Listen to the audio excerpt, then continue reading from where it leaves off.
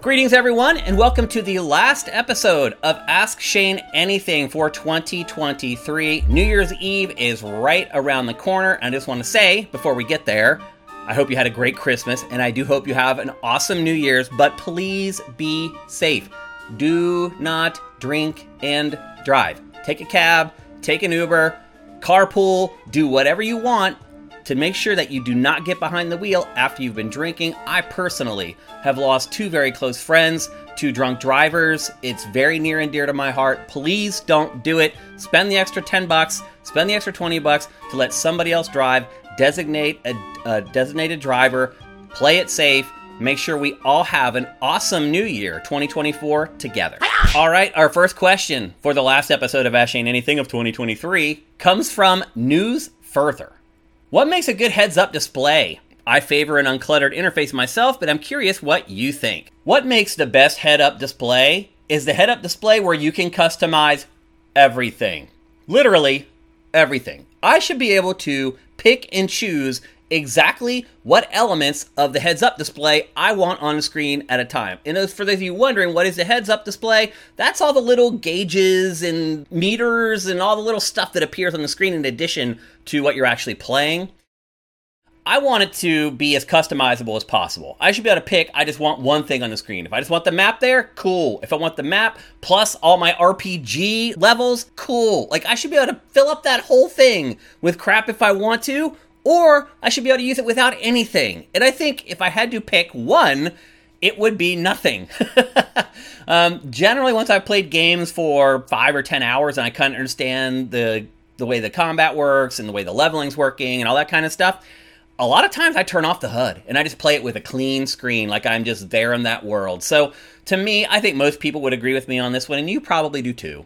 I think just the ability to customize the HUD as much as possible is really the key. And at this point, there's really no reason why every single game does not include it. And it's interesting too, like heads-up display. I'm actually working on like some new stuff for GameFace right now, some new like show graphics for the show for 2024. And it's the same kind of considerations you have there. It's like, how do we build Mortis, a screen for you guys to watch GameFace that gives you all the information you need, but also make sure that you can see the stuff that you really want to see? Same deal. You're doing the same thing when you're working on a HUD for a video game. So I have a little bit of experience doing that, designing web pages and graphics and Mortises for shows and things like that. So it's kind of the same ideal. So it's something I think about a lot.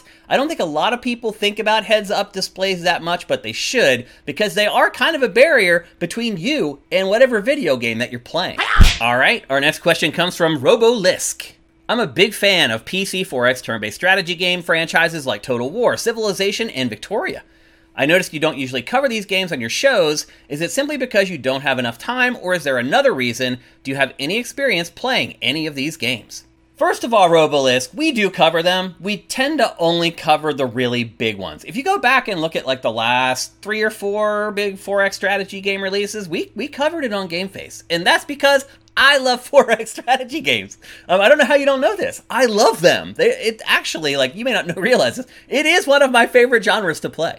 And the reason I don't talk about it that much is because it's one of those things that, like, people who really love it, and the people who don't love it don't want to hear about it. Like, they know what it is, they know the ins and outs of the genre or whatever, they've played maybe 1 or 2, they realize it's not for them, and if it's not for them, they don't want to hear about it. For some reason, 4X strategy games are unique in that way. Like, there may be genres that I'm not all that interested in, but, you know, sometimes I check out content around them because I'm hoping maybe this is the one game that changes that genre in a way that will make it more palatable to me. So I'm always tracking all genres, all games, but most people aren't that way. And so, truth be told, 4X strategy, not that popular on Sifted as far as traffic is concerned, and not that popular with a lot of our users, honestly, because you said it in your question.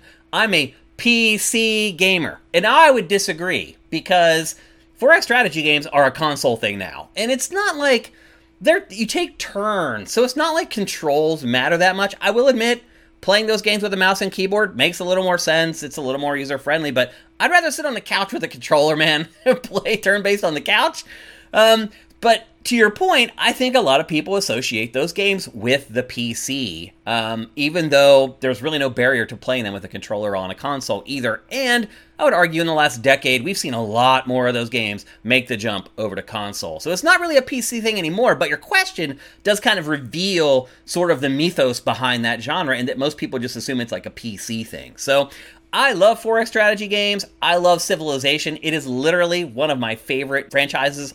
I've spent so much time playing 4X strategy games, and I think that might be one of the things that turns people off, is because it's a big time commitment. And the other thing that may turn people off is if they play them, they realize they're really hard to put down, because it's literally that old adage, just one more turn. Like, you make your turn, and then your mind already starts worrying. It's like, oh, they're going to do this, and that is so hard to stop. Because again, you just make your turn, sit back, you watch what they do, and it's your turn again. Like, the cadence of the games makes it very hard to stop. Again, if you can't tell, I love 4X strategy games. And I do understand it's a little weird that a show that I host you're a fan of the genre, and you feel like we don't cover them that often. So I can understand where that's a little weird to you, hearing that I'm a fan. Like, well, why wouldn't you cover them enough that I wouldn't feel like there aren't enough of them in GameFace? I understand that, but the truth of the matter is, unfortunately, we're kind of a rare breed. We really love them, and a lot of people simply just don't care. All right, our last question for 2023, and Ask Shane Anything, comes from Commander Fett. How do you feel games as a service have changed the industry? Do you think if companies didn't have to focus so much on making the most money possible month after month, we would see more innovation in games? This is a tough one to answer, because I could talk about this for like 30 minutes, but I can't. I need to keep this quick because I'm trying to get all these episodes cut before I leave for the holidays. So, where do I even begin? I think the first thing that has changed is player perception. This perception that we've had for decades, where it's you watch all this stuff about a game, you decide whether you want to buy it or not. Then, if you really like it, you decide to buy it. You buy it, you bring it home, you play it, you finish it, you talk about it with anybody you know that also played it or also loves video games, and then you put it away, and you don't really think about it again until, like, the Game of the Year awards at the end of the year or whatever. You're waxing nostalgic about the game years later. It used to be that the games just disappeared and were off our radar. So the perspective of the player has been a huge change, that we expect more after we finish a game. And that was not the case even like 10 years ago. Now, I would say, if you're a PC player, going way back and you've been playing PC games for a long time, it's always been a part of the equation. Expansion packs and all that.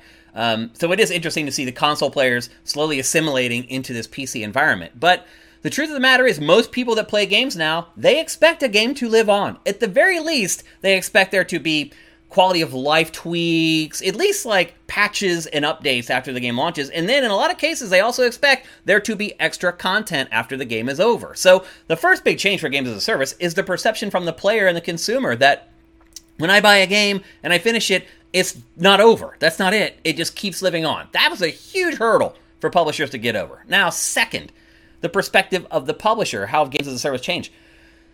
Bigger bets.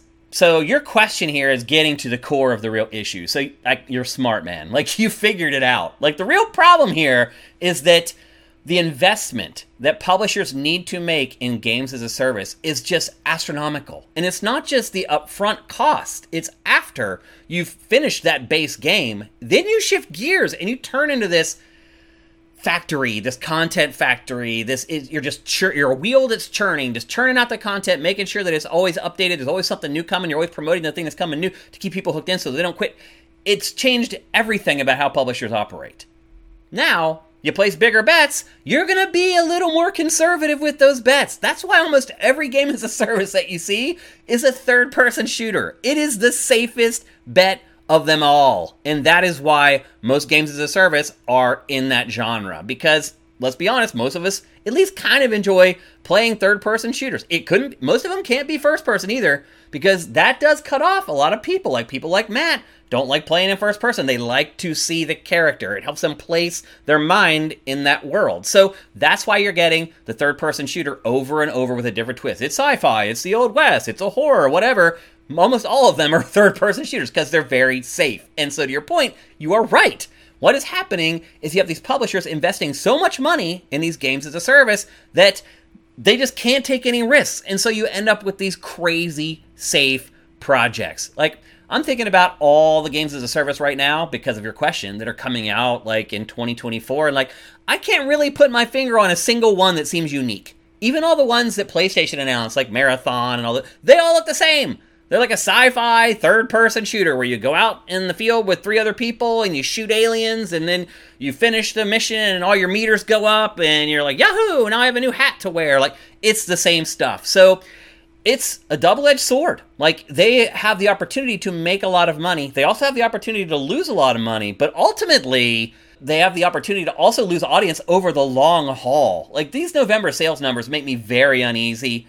Pac will talk about those eventually on an episode of Pachter Factor, so I don't want to ruin what he says about it, but it makes me very nervous to see hardware sales down 24% year over year, when now the consoles are in supply, and you can walk into a store and get them. The sales should have gone up.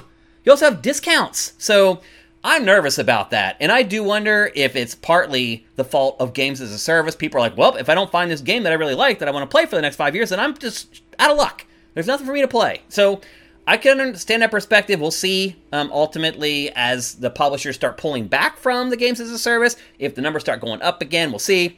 But the bottom line is you're right. Like, games as a service are stymieing creativity because they're bigger bets, and the publishers are scared of losing their ass. All right, that's it for Ask Shane Anything for 2023. It's been a great year doing the show with you guys. You guys managed to just knock it out of the park with questions week after week. It's really amazing. But we will be coming back in 2024 with the show, so don't worry about that. Also, New Year's Eve is coming up. As I said in the open, make sure you have a designated driver. Take an Uber, take a cab. We got to see you guys in 2024, and I know you'll see me because I will be doing the same. So thanks again for everything this year. You guys have been absolutely amazing. Your support really, really hits me right in the heart. I can't even put it into words how it makes me feel that you guys support me the way you do. So have a safe New Year's. We'll see you in 2024. Take care.